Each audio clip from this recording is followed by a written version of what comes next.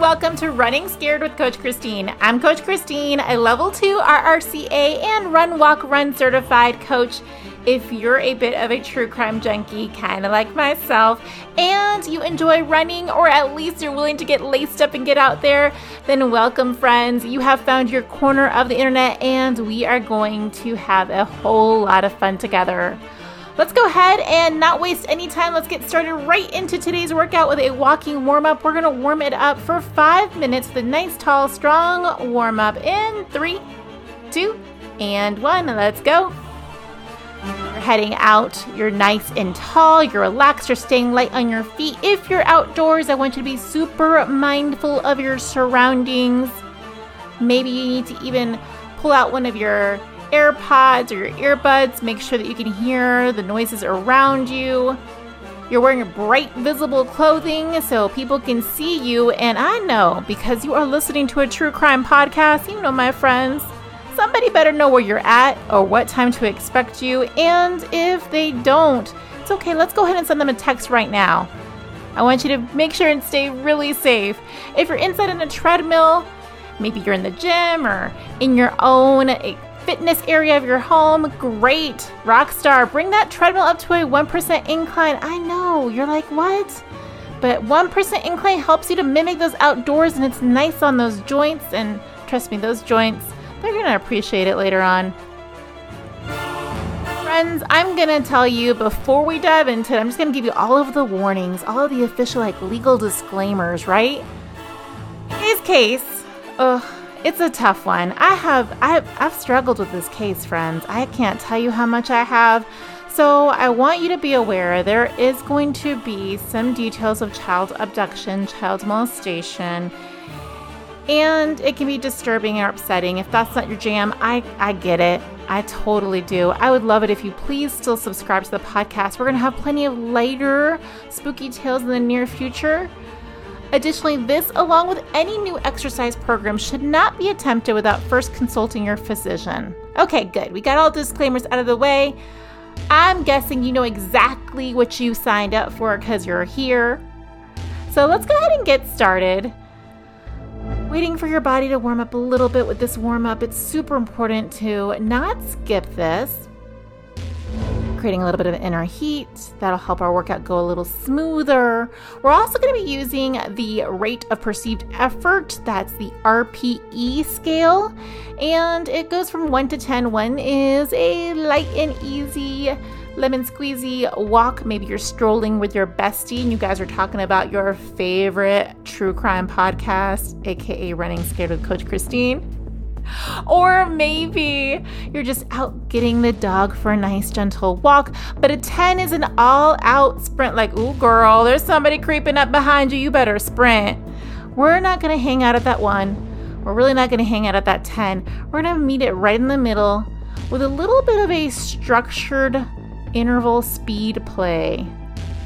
Now, this speed play could be kind of more of like a fartlek, which is a Swedish word, again, for speed play. It just basically means that sometimes we're going to run a little faster, sometimes a little slower, sometimes we'll pull it back.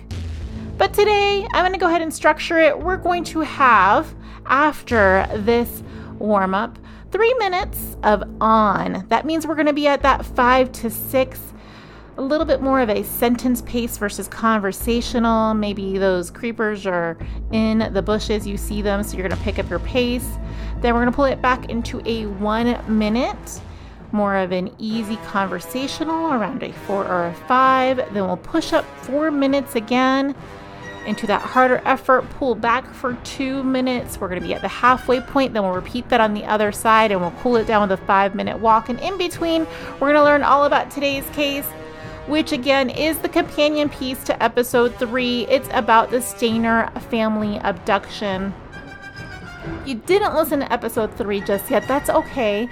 I'm going to give you enough information in this case to where you don't necessarily have to listen to that one first, but I do suggest at some point, if you're at all curious, to go back and give it a listen. All right, rock stars, we are less than 45 seconds away before we kick this off. We get started learning all about the Stayner family tragedy and what kind of compelled Carrie later on in life to, well, become a serial killer. 30 seconds away. We're going to pick it up into that harder effort of 5 or 6, maybe even a 7. But right now, I would stick more to that 50 to 60% of your effort.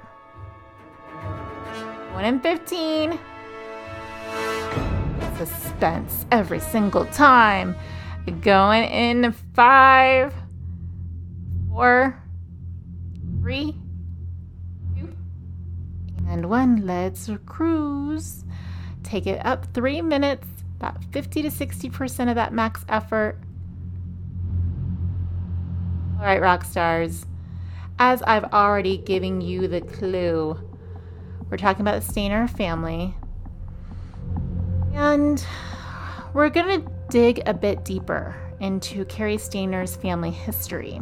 So I'm going to start the scene off with a police station in California, and a young boy comes in, and his first words to the police is, "I know my first name is Steven." This went on to become a TV miniseries or made-for-TV movie.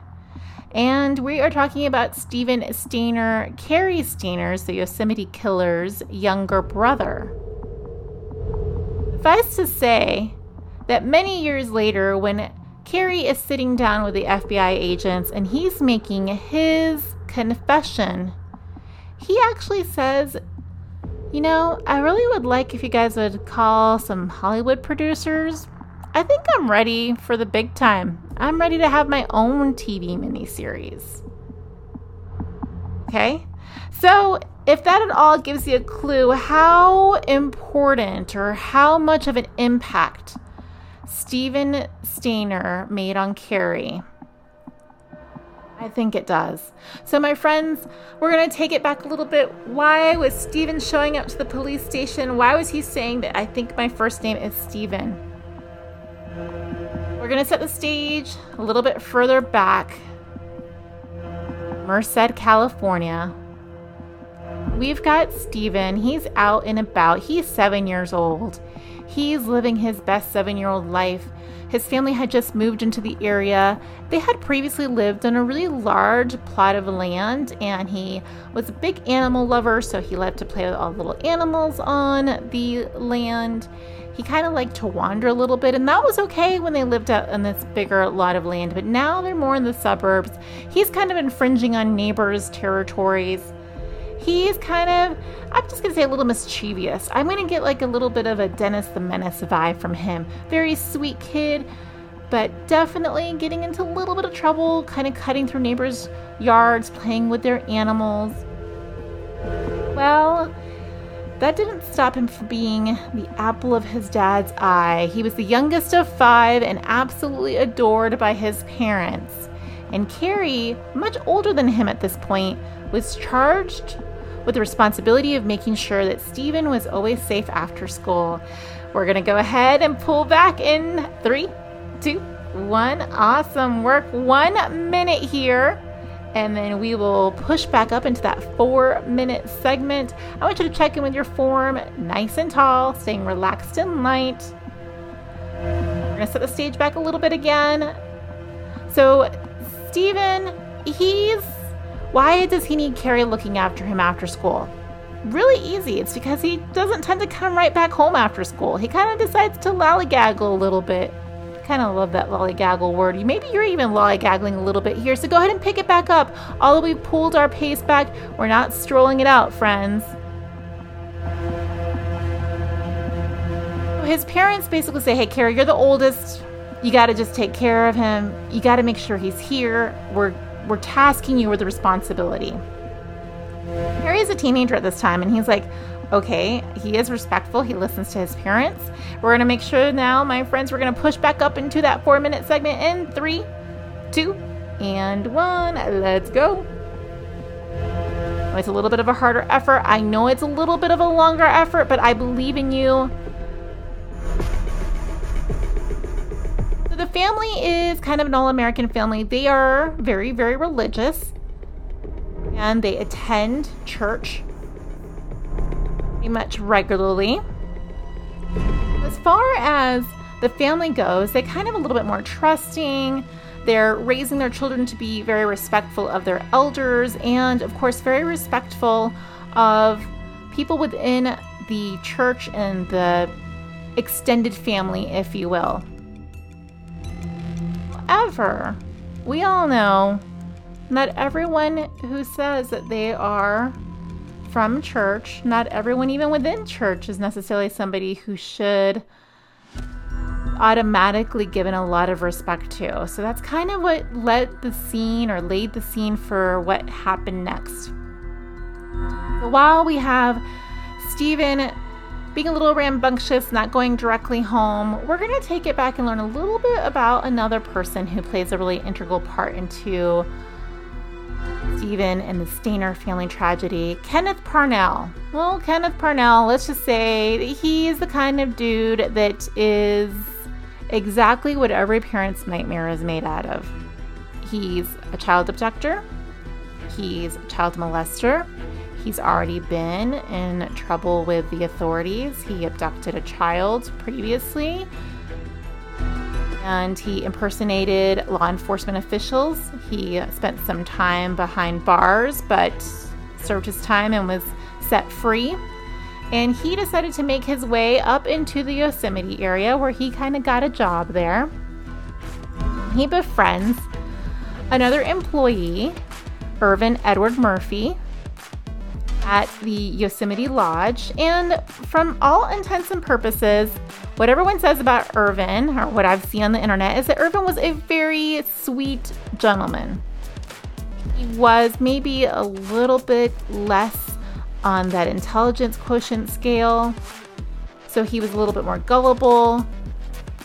Happens, and Kenneth Parnell was able to charm him or convince him or cajole him into this whole thought that he was a religious man himself and that he had a calling from God to find the perfect child and to rear him for great things that God needed for him. So he said, "Hey, Irvin, dude, God's talking to me, and God's telling me that you need to help me find this perfect child." And Irvin, being a sweet, gullible man, said, "Sure, let's make that happen. Let's figure out this kid that we can take care of, and he's going to go on to be wonderful." So Irvin and Kenneth make their way to, Merced, and they're handing out religious pamphlets. And long story short, Kenneth was basically just checking out what kid he was gonna pretty much take home with him, who he was gonna kidnap. About 30 seconds away before we pull it back for 2 minutes. I know, you've got this. You're maybe working a little bit more into that harder effort, but you're staying confident. Shaking your head a lot because you're thinking, no, please, don't tell me. You know what's probably going to happen, though, I'm sure, right? All right, we're going to go ahead and pull it back in 5, 4, 3, 2, and 1. Don't forget, we have 2 minutes here, and then we'll have that halfway point. So we need to get going on this story, friends. So Kenneth, handing out pamphlets, comes across dear Stephen Stayner, who was, of course, not home right after school. He hands Stephen a pamphlet. He's like, "Hey, I'm with this church. We're taking up donations. Maybe your parents want to donate." And Stephen's like, "Yeah, they're great people. They probably would." So Kenneth is like, "Well, why don't you just get in my car? We'll go to your parents right now." And Stephen, of course, I know you're yelling right now, "No, Stephen, don't." But he did. He got in the car. Now, let's take our lenses back a little bit, right? Like, we're thinking 2022. Why would this child have done that? But remember, this was the 70s. It's December 4th, 1972 to be exact. So it was just a whole different time. And again, his parents were really, really religious, and they thought that people, especially elders, really didn't have any bad intentions for their child. So unfortunately, Kenneth did take Stephen, and Carrie, his older brother, was in a world of hurt. His parents were beside themselves. They were so upset when Stephen didn't make it home. And of course, the all points bulletin went out. They did everything they could to find him. But ultimately, the blame was placed on Carrie. His father just couldn't get past the fact that he had tasked Carrie with making sure that Stephen was always able to get home safely. And as far as he was concerned, Carrie didn't do that. So, friends, in 10 seconds, we're going to take it back up into that 3-minute harder effort. We're in that halfway point right about here. So go ahead and U-turn in 3, 2, and 1. Back up in for 3 minutes. You've got this. So, fortunately, Kenneth starts to abuse Stephen that very night, and progressively gets worse over the next couple of weeks. What Kenneth decided to do was he was going to change Stephen's hair color, and he was going to enroll him in school. And he told Stephen that his parents told Kenneth to take him because they couldn't afford to keep him anymore, and that he was now his adopted father, and he was going to adopt him and call him Dennis. And he basically played a father figure role to him during the day and would go in and molest him in nighttime. And I don't want to talk too much about that because honestly, friends, I just can't tell you how frustrating it is. This goes on for quite some time. Not only does it go on for quite some time, but during this process, unfortunately, Kenneth starts to date a woman by the name of Barbara Mathias, and she comes to live with Stephen, who she thinks is Dennis, and Kenneth, and she starts to not only be okay with the fact that Kenneth would go into Stephen's room at night, but she starts to participate. So let's just say that Stephen's life was probably not its best. However, what Kenneth would start to do is just basically give him everything he wanted. He's like, you want candy? Have candy. You want to drink alcohol? Sure. You're only 9 or 10. I don't care. Drink alcohol. Stay up as late as you want. And he would do that to help to offset the amount of Stephen's, I wouldn't say his complaints, but just basically constantly wanting to be back home. Now, Stephen started to accept this as his life, and he knew something was off, but he just accepted it as his life. Another thing that Kenneth did, remember I mentioned to you guys how much Stephen loved animals. So when Kenneth's mother gifted him with a dog by the name of Queenie, well, Kenneth went back home and gave Dennis, or Stephen Stayner, this dog. And I'm sure, though I didn't find these details, I'm sure he used this dog, Queenie, in a lot of ways to manipulate Stephen at this point. Now we're just a few more seconds away before we pull it back for that 60 seconds. And then we'll start to learn that as Stephen continues to get older, Kenneth starts to lose interest in him, which is great, but not so great. So in 3, 2, 1, let's go ahead and pull it on back. Why is it not so great? You're thinking, of course it's great. This poor kid's no longer going to be molested, right? Well, unfortunately, it's not so great is because Kenneth would not be denied. He wanted young children. So he tries to get Stephen to help him as an accomplice to bring in another child, and none of those were successful. And then he tries to get Barbara, his girlfriend, to help him bring home another young boy. That was unsuccessful. At this point, again, Stephen's getting older. He's a pre-adolescent now. He's starting to be a teenager. So he kind of gives up on Stephen. He's no longer really trying to go into his bedroom at night. And I'm being very careful with my wording because this is just one of those stories. I'm sorry. But we're going to go back up this time for 4 minutes in 3, 2, and 1. So he essentially has A friend of Steven's who's been coming over and kind of liking to come over because he doesn't know about the atrocities that have happened. Stevens hasn't told him that. He just knows that this Kenneth dad is pretty cool because they can do whatever they want there. And I'm sure as a young teenage boy, that probably does come across as really cool. So somehow Kenneth befriends this young teenage boy who is a friend of Stevens, who thinks his name is Dennis, and convinces him to help him bring home another young boy. And he was actually successful. They were able to, unfortunately, on February 14th, 1980, they brought home a young boy by the name of Timothy White. Now, during all of this, the Stayner family has pretty much lost hope. They're shattered. They're never the same. Carrie has become very different in his demeanor. The family's become a bit maudlin, withdrawn. Have no idea that Steven's still alive. They, again, probably just thought that he had been killed. And it's just a very sad household at this point. So why this child, Timothy White, is so important to this particular story, though, is because although Stephen knew things were wrong, even though he knew Kenneth wasn't his real father, even though he probably believed somewhere deeply inside that that story that Kenneth had sold him on was not true, he hadn't worked up the courage to try to get away.